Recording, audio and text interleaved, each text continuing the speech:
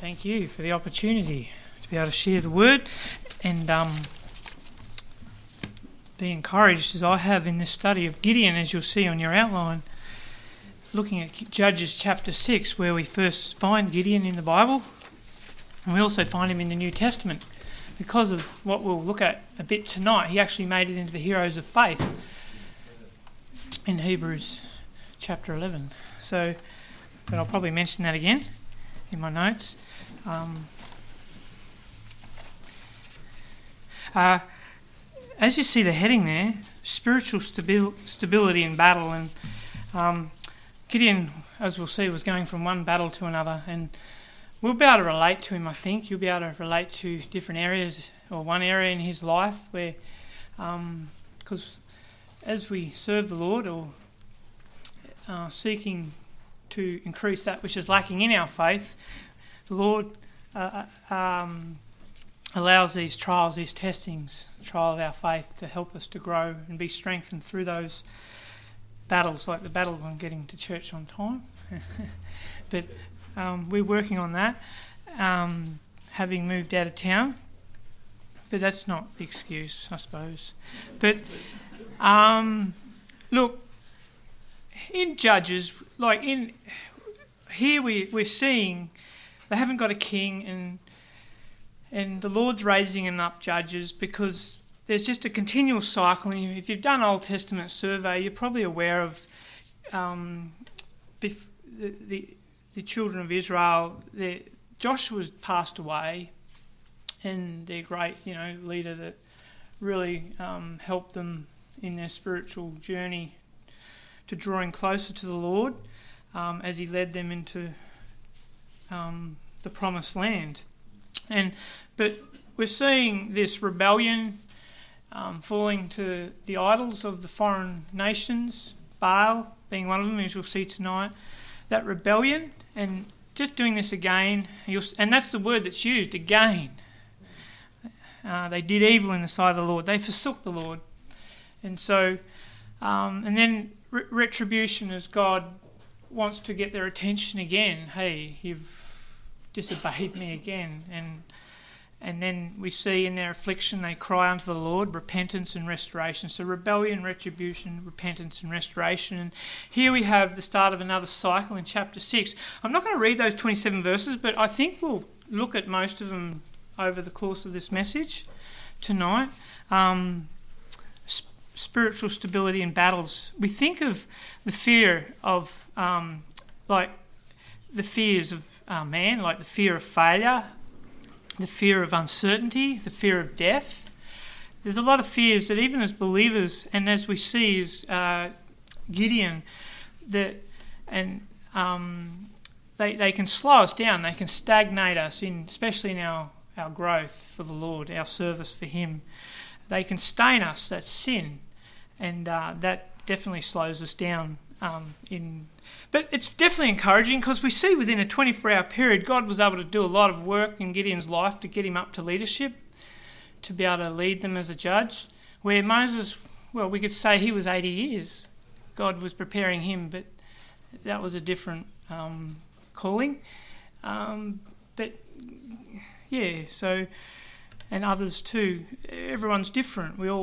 God is very patient with each of us, long-suffering in His working with us as He did with Gideon. So let's pray.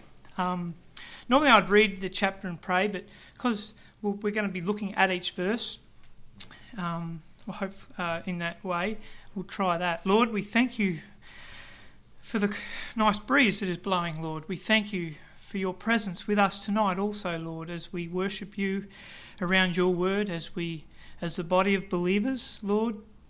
Thank You for this freedom in this country to do this, Lord, this place of worship, that we're able to be here tonight. And Lord, we can open Your word, and we do pray for Your Spirit to lead and guide us. And You know in each of our hearts those fears, those anxieties, Lord,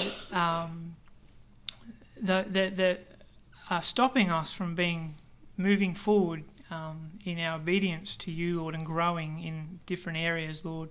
We thank You for the strength that You work on in our weaknesses, Lord, and You know our weaknesses. And Father, we thank you and pray that through Gideon's life and testimony and obedience, as you, just in the terrible situation he was in with the nation there in sin and massive affliction from enemy, Lord, we pray that we can be encouraged in that what you can do in his life, you can do in our life, Lord, to build us up in our most holy faith. Lord, we pray for Brother Tony, who's not well. Your hand upon him. Comfort him. Lord, he's not been able to be with us today. And others that are travelling, that are normally here on this first Sunday, like Wagga and Mount Beauty, for travelling mercies, as many have got home from the NBF. And we thank you for that safety, that encouragement, that refreshing for our pastors of like faith, Lord, and workers in the Lord. Lord, we pray that they'll be continue on in steadfastness, Lord. And we ask these things now and thank you in Jesus' name. Amen. All right. Gideon's deep desire for peace, you can see number 1. And I want to first start with verse 24. But let me start with 1 and then we'll go to 24 just to understand the background. And the children of Israel did evil in the sight of the Lord. Here we have rebellion again. And the Lord delivered them into the hand of the Midians 7 years. So we see 7 years have been afflicted. And this is where Gideon turns up, as we'll see. And let's go to 24, could we? All right, we read, Gideon built an altar there unto the Lord. And we'll come back to this verse. Then Gideon built an altar there unto the Lord and called it Jehovah Shalom. Unto this day is yet in Ophrah of the Abiezrites. And as we will look tonight through this account, Gideon was one to avoid conflict. And there are many people that want to avoid conflict. And it's not always good because you need to confront issues, but the Lord encourages him here in that. Even war was not liked, as that was the situation, not with armies, but with the invasion of the Midianites and their allies, like the Assyrians and others from the east, the Bedouins, you could say, the Arabs.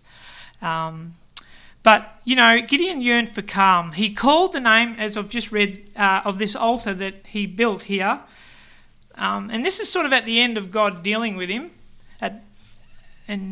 Jehovah Shalom in verse 24. And Jehovah, as in Hebrew, the Jewish national name of God, the Lord.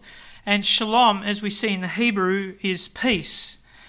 You can look that up in 7965 in your Strong's. And it talks about Shalom's means much more than the ending of hostilities, as peace in the world, the natural man thinks he just wants the hostility to stop, where this word Shalom carries with it the idea of well-being, health and prosperity from the Lord in your obedience and serving him. So see what we're seeing in Gideon's heart desire from this verse, and it comes out. We won't see that at first. That's why I wanted to start here. You sort of think very negative at the start, the way it starts. But Gideon's heart desire, we see it is humble. Some commentators say he's a coward, but some don't. And I agree with the ones that don't. It was just a fearful situation he'd been in for 7 years. There was no, he shows no interest for a war hero status. Like, he did not want the accolades of a fearsome leader that he could have took advantage of, as we'll see. And he was a farmer, and he only desired to plough and sow and harvest and thresh, as they did in them days, in peace. Let's go to verse 11 of chapter 6. This is where Gideon's first mentioned. And there came an angel of the Lord and sat under an oak which was in Ophrah, that pertained unto Joaz the Abiezrite, and his son Gideon threshed wheat by the winepress to hide it from the Midianites. The afflictions of war, as we look at this, As we're well aware, the Syrian civil war actually has been going on for 7 years, 11 and a half months, nearly 8 years. About the same time of this affliction Israel have been under from these Arab invaders. CNN quote, 7 years of war has transformed ancient cities into scenes of, they use the word, apocalyptic devastation. And you've probably seen those. There's nothing left. Buildings are just concrete rubble, and they're still just like mounds of concrete in a rock yard. So hundreds of thousands have been killed. The first 5 years, there was an estimated 400,000 civilians killed. 5.7 million have fled the country, refugees, and we heard about that massive problem. 6.1 million have been displaced internally. So bad that ongoing violence against civilians, that is women and children being killed, also, it has so bad that it's even been condemned by the Arab League, and that's pretty bad for the Arab League in there, as we see here, they're still the same today, of not leaving things very nicely when they plunder someone. And so Gideon has seen, for the same amount of time, roughly 7 years, as we see in verse 1, as we go back to in verse 1 of chapter 6, in the situation of what is his friends and neighbours, acquaintances, the devastating effects of what we could say of war. And we read that in 2-5, and let me read that. And the hand of Midian prevailed against Israel, and because of the Midianites, the children of Israel made them dens which are in the mountains and caves and strongholds. And so it was, when Israel had sown, that the Midianites came up, and the Amalekites and the children of the east, even they came up against them, and they encamped against them, and destroyed the increase of the earth, till thou come unto Gaza, and left no substance for Israel, neither sheep, nor ox, nor ass. For they came up with their cattle and their tents, and they came as grasshoppers for multitude. For both they and their camels were without number, and they entered in the land to destroy it. And so just left nothing, and that's what grasshoppers do in that picture there of the multitude of, and their property was taken from them. All right, as we think about that for a moment, how would we feel? We've got some farmers in this church, like the Perrys and the Shippards, and if we just heard the news today, that when obviously a good crop was ripe, obviously that's not this year, but just for the purpose of the illustration, they've had good crops. If they came and told us that in just shock, and a mob of thugs, of thug contractors had just crashed into their fields with their harvesters and heavy equipment and stripped their paddocks bare, and knocking over their fences and gates, and even bringing in B-double cattle trucks to take all their sheep and stock and whatever animals to take, they had, and they left nothing, as we see here, but total destruction. Obviously, they're shocked, and I'm just thinking about that, we would be shocked too. That would be shocking to hear that could happen, and it does happen, but thankfully not here at this time yet. So this is what Gideon has seen, and with his friends and neighbours. Along with them, we can resonate at how Gideon must have felt the grief, even the sense of anger, injustice, just this is so wrong, at, their bullish thuggery. All right. Now, this is not just one or two farmers here we're talking. As we see in chapter 7, verse 3, and add those numbers up, there's 32,000 men, and most of those men were probably from those farms, or, in that agricultural industries of those farmers that had the opportunity now to stand with Gideon to fight for what was theirs. Okay, but that's just to indicate a number, because this is quite a few people affected. Question is, why did they, with that many people, allow themselves, their families, or what was left of their women and children, to be literally imprisoning themselves in dens and caves, as we read in verse 2? Why the lack of confidence or courage in this nation? That they would rather fly than fight, and let their land be so ravaged and destroyed. And a commentator quotes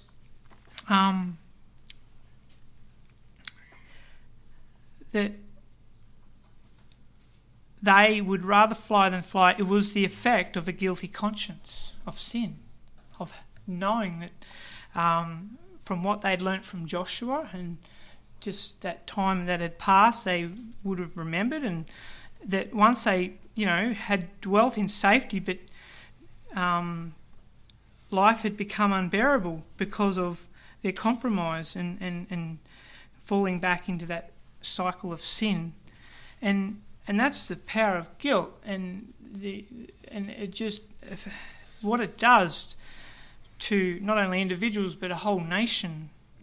And many of us have visited, the War Memorial in Canberra, and we see the pictures, we see the mock-ups, the sounds of the sound of war, and all for the fact that lest we forget the price paid for our freedom today. And, little can most of us, younger generation, could we ever imagine the horrors of war if we were to see battle with our own eyes, as we see this picture unfolding before us, would we not say or cry the same, "Send us peace, O Lord," like Gideon desired in his heart, was able to say in that altar that he made to the Lord in overcoming his own lack of faith. And so, verse 11, so Gideon not only saw the ravaged result of war, but he himself was now feeling the effect of it. And the angel of the Lord came and sat under an oak, and when we read there, we've already read this verse, that Gideon threshed wheat by the winepress to hide it from the Midianites. The dread of conflict had come to his own farm now. He is threshing wheat by the winepress. That's not the usual place to thresh wheat.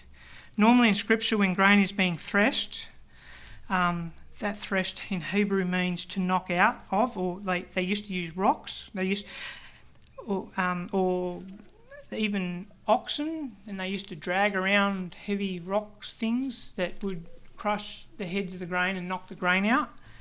And it was usually done on a threshing floor. Now the word goren, which is also, see when we look in chapter 6 verse 37, we see the word floor. That is the same word, smooth, flat, open area. That's the threshing floor where Gideon put his fleece when he was seeking more evidence to strengthen his weak faith from God, that with the fleece and the dew, and then turned it around, the dew and the fleece, not the dry and the wet. But that's just the example there. So we see in Ruth that word being used where the threshing floor, where they knock the grain out of the crop, and then they would winnow it, where they would separate the chaff. They would throw it into the wind and the chaff would blow away. But that created a lot of dust, which when you're in an open area, the threshing floor was an open area, large, so you could do a lot with quite a few people doing it together.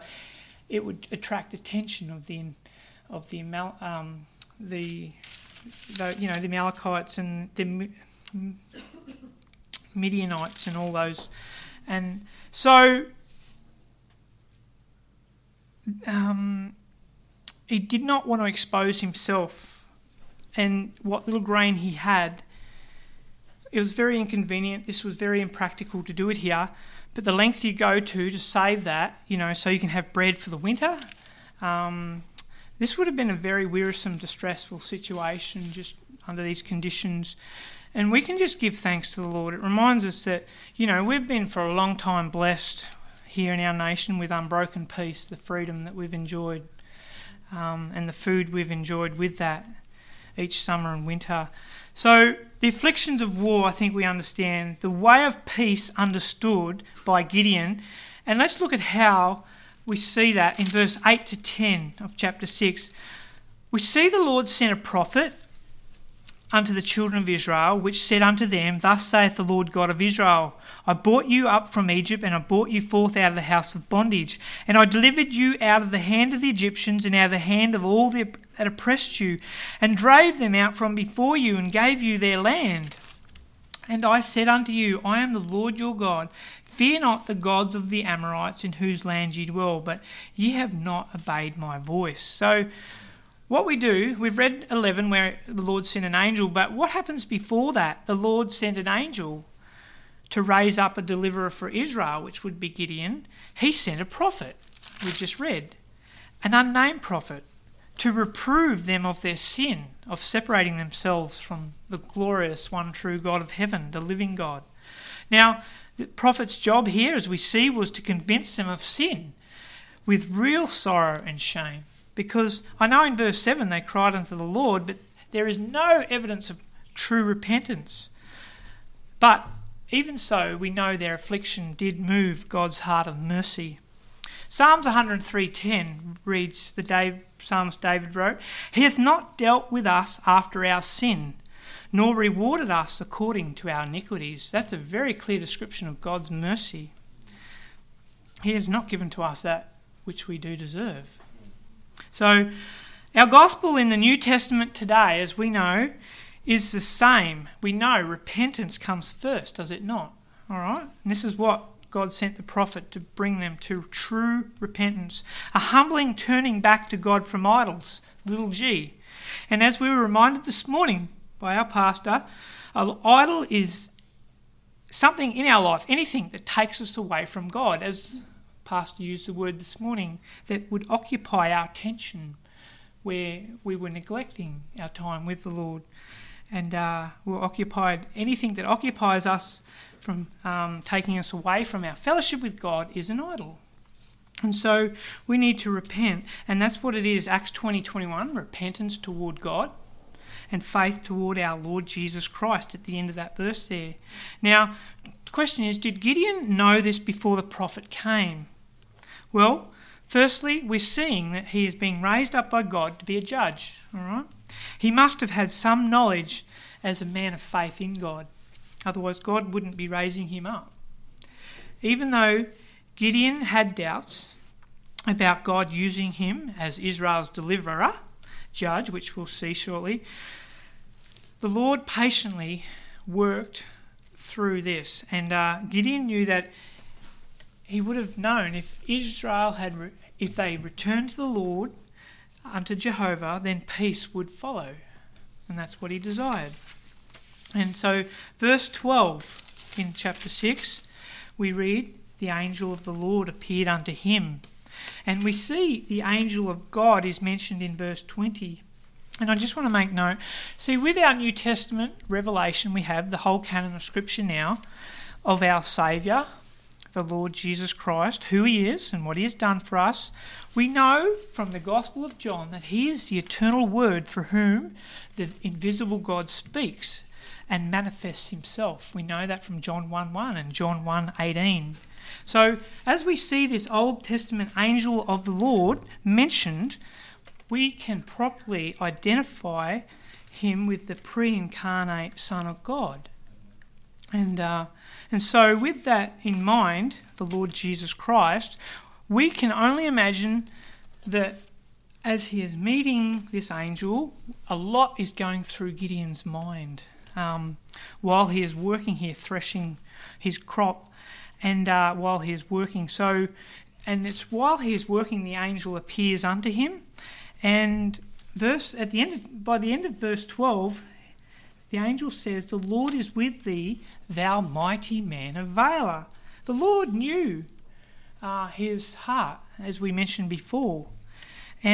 But when we say the heart is deceitful from the Old Testament, above all things and desperately wicked, who shall know it? Well, God knows it, and he knew Gideon's heart. And this must have been a great assurance to Gideon that with him at least God was at peace. And if God be for us, who can be against us? Romans 8:31 at the end there, B. So what blessed assurance that being justified by faith, we have peace with God. So what we're dealing with here is a lack of faith, a lack of spiritual perception, just with the many things that are distracting Midian at this time, and just with the sin in the camp of the Israelites, and obviously the knowledge of the anger of God that is prevailing over them.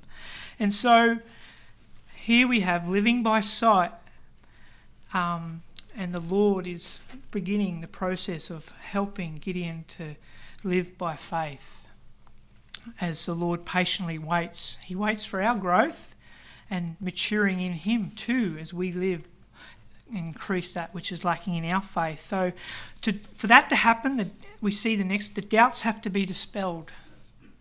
The unbelief, we could say. Now, a writer said, quote, "Gideon is a great encouragement to people who have had a hard time accepting themselves and believing that God can make anything out of them or do anything with them." And so we know Moses had his doubts, and Gideon would have known about that because he understood the history there as he mentions it in verse 13. "And Gideon said unto him, O my Lord, if the Lord be with us, why then is all this befallen us? And where be all his miracles which our fathers told us of, saying, Did not the Lord bring us up from Egypt? But now the Lord has forsaken us and delivered us into the hands of Midian." Now, he understood the history here, and he would have realised Moses even had his doubts too of when the Lord was calling him and wanting to lead the children of Israel. And just reading, I'm using some commentators' notes here again, but I'm not quoting because it's just a thought. Before the Lord could use Gideon in his service, the Lord had to deal with 4 doubts of Gideon. And we're going to look at 2 of them in this outline. The others are further on. But and the first one starts here, I've just read in 13 just now.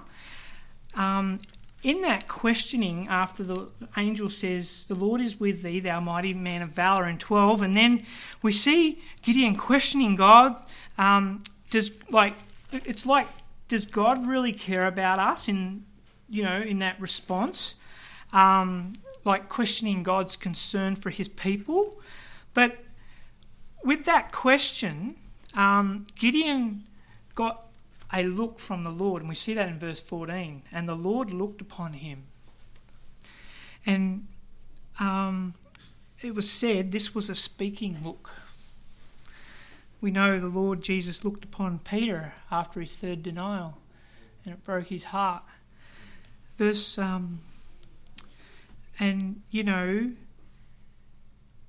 Like to say to Gideon, quote, "Take a look at yourself.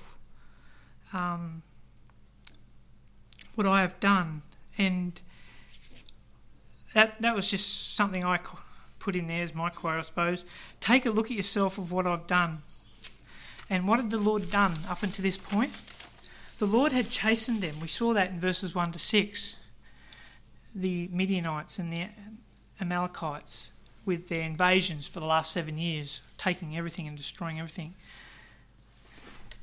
The Lord loveth whom he chasteth. Hebrews 12:6. Secondly, the Lord had rebuked them through the unnamed prophet of their sin. And now he came to help them as he's speaking with Gideon from verse 11 in raising up a deliverer, a saviour. So, secondly, that was the first doubt. The second doubt we see in verse 15. "And he said unto him, O my Lord, whether shall I save Israel? Wherewith shall I save Israel? Behold, my family is poor in Manasseh, and I am the least in my father's house." Questioning, like, does God know what he's doing?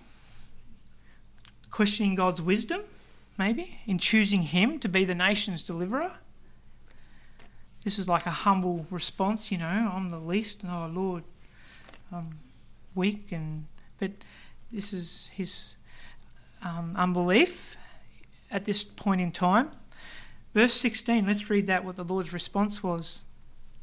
"And the Lord said unto him, Surely I will be with thee, and thou shalt smite the Midianites as one man." Praise the Lord for his persistence, for his long suffering with us in our doubts and fears and unbelief. Gideon was a farmer, and what had he been doing? We just read before. He had been threshing wheat. He'd been knocking the grain out of the head. And what is the Lord saying as we think of the New Testament commission, Great Commission? Go thresh the Midianites. I will make thee a thresher of men. In that sense. Gideon had been labouring, we need to understand, under all unimaginable circumstances. Everything was difficult, nearly impossible. And so this made him, we see, God's perfect candidate for doing the job. Now, note that I wrote, as we think of Gideon this evening for a little while, we may see in our own lives some things that may be somewhat parallels with him. Okay, we may not have to smite the Bedouin tribes as he had, as he does, we know he does, but we are dealing with spiritual warfare that God has called many of us. And maybe at this moment we are in fear, but God intends it for good to use us for his glory. That by our obedience, God will get victory by us. And we are being prepared, growing in faith for future conflicts and victory. So God patiently works with Gideon and prepare him for leadership. Now, we may think that his first responses are very negative, but he just wanted to know from God himself that his mission was authentic, his success certain.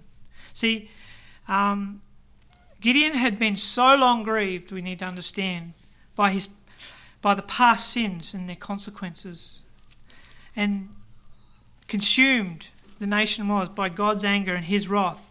Gideon was very troubled. And we need to look at ourselves. Are we not much different to Gideon? We're not fighting a vicious army, thugs like that. But have we ever been in this condition?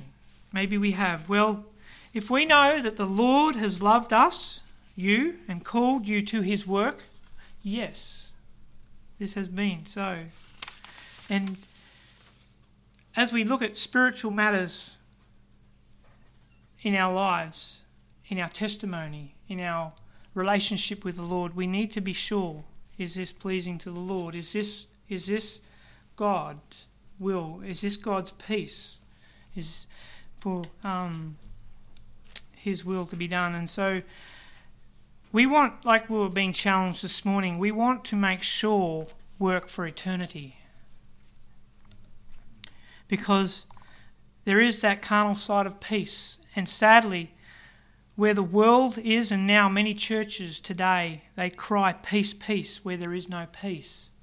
And so we're trying to distinguish from the Word of God, from God's Word, and through our salvation, through the Holy Spirit, that we're not deluded in any way, that we know for sure that this is God's will in our life as we would confront the enemy and his way, because of all the false gospels, the false teachings, the false religions. And as we looked at Sunday school this morning, the so-called church fathers have brought so many, throughout church history, little seeds of twisted or half-truths in doctrine that they've added. And now, today, we have apostasy that is rife because of the building on that false teaching and just the next generation's adding more and more. So, and we have to really test these things and examine them and study them and so we can understand Gideon's responses. And in our lack of faith or lack of spiritual perception in this, God gently and patiently tells us through, yes, the reading and study of his word, the preaching and teaching of his word as we come here to hear that, and the memorising and the meditating of his word, that he tells us that he is with us, as he kept telling Gideon, and will make us conquerors in our day-to-day battles, as he promised Gideon, the exceeding great and precious promises. And as we've received them and understood them, we understand that we are making sure work for eternity as we obey them. So, number 2 there, Gideon's fear in the way of peace. Okay, we see the baggage of long affliction. And verse 17 to 21, and he said unto him, If now I have found grace in thy sight, then show me a sign that thou talkest with me. Depart not hence, I pray thee, until I come unto thee and bring forth my present and set it before thee. And he said," that's the angel of the Lord, "I will tarry until thou comest again." And Gideon went in and made ready a kid and unleavened cakes of an ephah of flour. The flesh he put in a basket, and he put the broth in a pot and brought it out unto him under the oak and presented it. And the angel of God said unto him, "Take the flesh and the unleavened cakes and lay them upon this rock and pour out the broth." And he did so. Then the angel of the Lord put forth the end of the staff that was in his hand and touched the flesh of the unleavened cakes. And there rose up fire out of the rock and consumed the flesh and the unleavened cakes. Then the angel of the Lord departed out of his sight. All right, we see that Gideon asked for a sign. Okay, we need to understand his fear in this journey of seeking and understanding and knowing that this is the peace of God, and that this is God that is showing him the true God, the one true God that he claims to be. So the Lord was gracious in that to accommodate himself to Gideon's unbelief. And so Gideon, we could say, maybe wanted to double check, if we could say that true peace, that this true peace is going to be from the true God of heaven. And so we read that. And then verse 22 to 23, "And when Gideon perceived that he was an angel of the Lord, Gideon said, Alas, O Lord God, for because I have seen an angel of the Lord face to face." I'll read that again. "Alas, O Lord God, for because I have seen an angel of the Lord face to face. And the Lord said unto him, Peace be unto thee, fear not, thou shalt not die." And all right, here we see Gideon realises it is God veiled in angelic form. And what happens? The shadows of death fell upon him. Because from tradition, he learnt that if you see God's face, you'll die. But this was the Son of God, the Lord Jesus Christ, whom we can see face to face when we come to him. And we can see God through him. And this is why the angel said of the Lord, "Thou shalt not die." So we know from other scriptures, other portions of scriptures, when God is bringing men into peace with himself, we might be reminded of some. There is a degree of trembling in the soul. So this trembling is only natural when it's a true confrontation with the Lord. Maybe we ourselves, we should suspect and check that that conversion which has no trembling in it, is it a true conversion? So we know the prodigal's cry very well, "I am not worthy to be called thy son." What about Peter's bit of weeping? I mentioned it before, when the Lord looked on him on his third denial, and how that broke him, seeing Jesus face to face when he was under that trial. After Jesus looked, and then what about the Saul of Tarsus, 3 days of darkness, who we know as the Apostle Paul, when the Lord met him on the road to Damascus. So why was Gideon afraid? He wasn't a coward. I don't believe he was. A writer quotes, "When the living God draws very near to a soul, even though it be with the person of Christ Jesus, that soul is struck with awe and trembles before the Lord." Now when Jesus comes to a soul, it is but of love, of mercy, and of free forgiveness. So any heart with doubt and anxiety, troubled with a sense of sin, and greatly troubled by affliction, that is full of fear, when Jesus draws near, especially when it is the great Lord who ruleth over all things, who createth all things and sustaineth all things, because we examine our hearts, we should be, if we know not or have not experienced what it is to have the Lord drawing near to us, we know that he will draw, if we draw near to him, he will draw near to us. And if that fear of the Lord, that is the beginning of knowledge, as we learn in Proverbs, the beginning of wisdom, and if it's not there, well, we need to look at our cry. Is it of true repentance? Is it of sorrow? Is it of so, all right. in that, well, let's look at the next. The baggage of long affliction. Okay. Did I already mention that? Okay. All right, I'm still in there.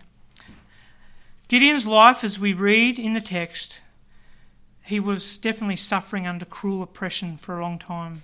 Very conscious of God's anger, of Israel's sins. And now he is overshadowed by God's own presence through his son. Gideon's mind was ready to rush from one fear to another. In it, we see something beautiful. Verse 22. And when Gideon perceived that he was an angel of the Lord, Gideon said, Alas, O Lord God, for because I have seen an angel of the Lord face to face. What he does here, he tells his fear to God straight away. And Gideon goes to the Lord for comfort in that fear. And this is what has sustained him in his fears, going to the Lord. Now, a man tossed to and fro from one fear to another, we see, but never tossed off from his God. This is stability in battle, as the heading suggests. No fear. If we have no fear in our lives, no fear of the Lord, which is the beginning of knowledge, the beginning of wisdom, we can be tempted not to look to the Lord. If everything's very easygoing, comfortable, then that temptation of self-reliance and neglecting the Lord is very present. And our safety lies in coming to God often. To him we must approach every hazard in our life. We must present to him, no matter how small it may be. We know that our God from Hebrews is a consuming fire. Now, if we come to him, he's going to burn that wood and that hay and stubble in our life, those temporary things of the earth that are not eternal. We want that to be done here on earth. We don't want it to be done at the judgment seat of Christ, where we'll be ashamed. Gideon found the path of peace of God much sooner than others, as I mentioned before. This was within a 24-hour period that God was able to use him in the work, to start the work, through understanding the fear of the Lord, understanding the peace of God. And the Lord could use him sooner, that night, as we see in verse 25. There was still fear because he went and did it in the night, but he obeyed the Lord. Let's read 27. Then Gideon took 10 men of his servants and did as the Lord had said unto him. And so it was, because he feared his father's household and the men of the city, that he could not do it by day, that he did it by night. But he still obeyed. I'm going to skip to the third point now. I've deliberately done that earlier. Just it works better. And time. Gideon's comfort of God through peace. So we've seen Gideon feared himself. He feared his own unfitness and unworthiness. He feared in the awesome presence of God, as he realised that. But the Lord said, as we read, fear not, in verse 23. And we see Gideon's heart begins to grow calm. Thou shalt not die. The Lord says to us who are holding to him by the desperate grip of faith, thou shalt not die. Thou shalt not die the second death. For I have laid your transgressions, the Lord said to us, our sin, on my only begotten Son. Thou shalt not die, for Jesus died. Now, this is the only way we today can enjoy perfect peace and abide in the Lord Jesus Christ and be sustained and bring him all our fears and worries and anxieties and lay them at the cross in our confession, in our in our confession of sin, as we need to do so. And that would allow the peace of God, which passeth all understanding, keep our hearts each day and minds by Christ Jesus. So Philippians 4:7, I'll quote it as it says, may the peace of God, which passeth all understanding, keep your hearts and minds by Christ Jesus. So this allows him to go to the work, as we see there. at home first. Verse 25 to 27. I've just read 27, so I'll read 25 and 26. And it came to pass that same night that the Lord said unto him, Take thy father's young bullock, even the second bullock of 7 years old, and throw down the altar of Baal that thy father hath, and cut down the groove that is by it. And build an altar unto the Lord thy God upon the top of this rock in the ordered place, and take a second bullock and offer a burnt sacrifice with the wood of the groove which thou shalt cut down. And so God starts Gideon at home with it. And his father and family worship Baal, so this was not going to be easy. And quote, if we don't practice our faith here at home, how can we practice it sincerely any place else? Before God gives his servant great victories in public, he sometimes prepares them by giving them smaller victories at home. And this was not going to be easy, as this was his family that worshipped Baal. And he even did it at night because he was so fearful of what their response might have been. But we have the example of David in Samuel, in 1 Samuel 17, verse 32 to 37. You know, before David killed Goliath the giant, he testified because he was going to do it before two armies, the armies of the Philistine and the army of Israel. He testified he learnt how to trust God at home first before he got the Lord, gave him that wonderful privilege and victory.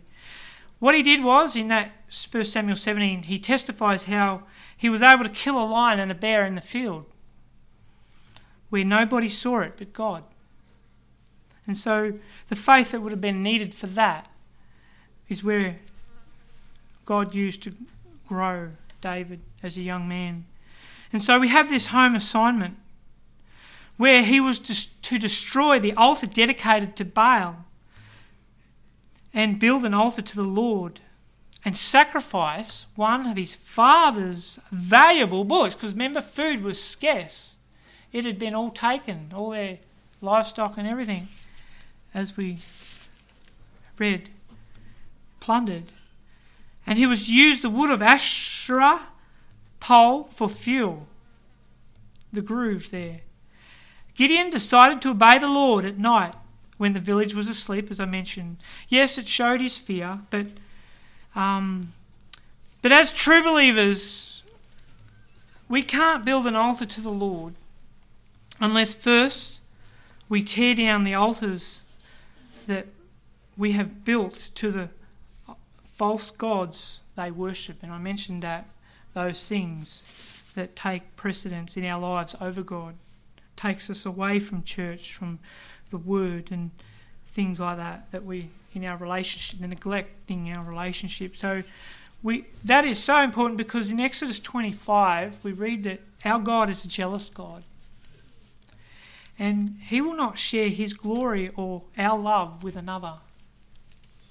Gideon had privately, as we remember, built his own altar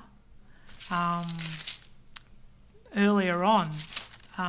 There, when he, in verse 17, 18, 19, and 20 and 21, and the Lord accepted it with bringing the fire to consume it.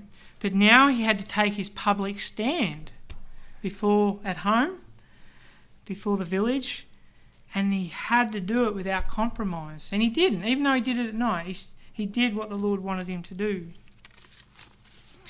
And so, with that step of faith and peace of God, overcoming fear and the lack of faith, he pulled it down and built an altar to the Lord with the wood from the groove.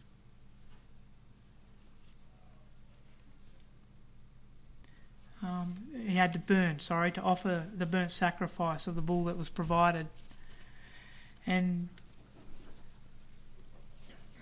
so, earlier, that other altar, when he said, I'm jumping here.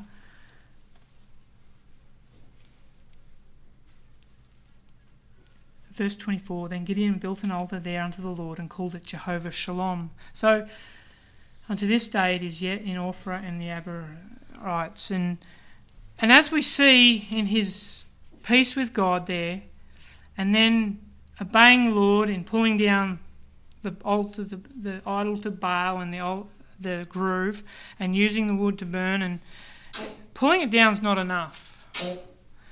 Plenty of people can pull things down. For the Lord even. It's, yes, we begin the fight by cutting down Baal's grooves in our lives. But we complete it by building the altar in our life for the Lord.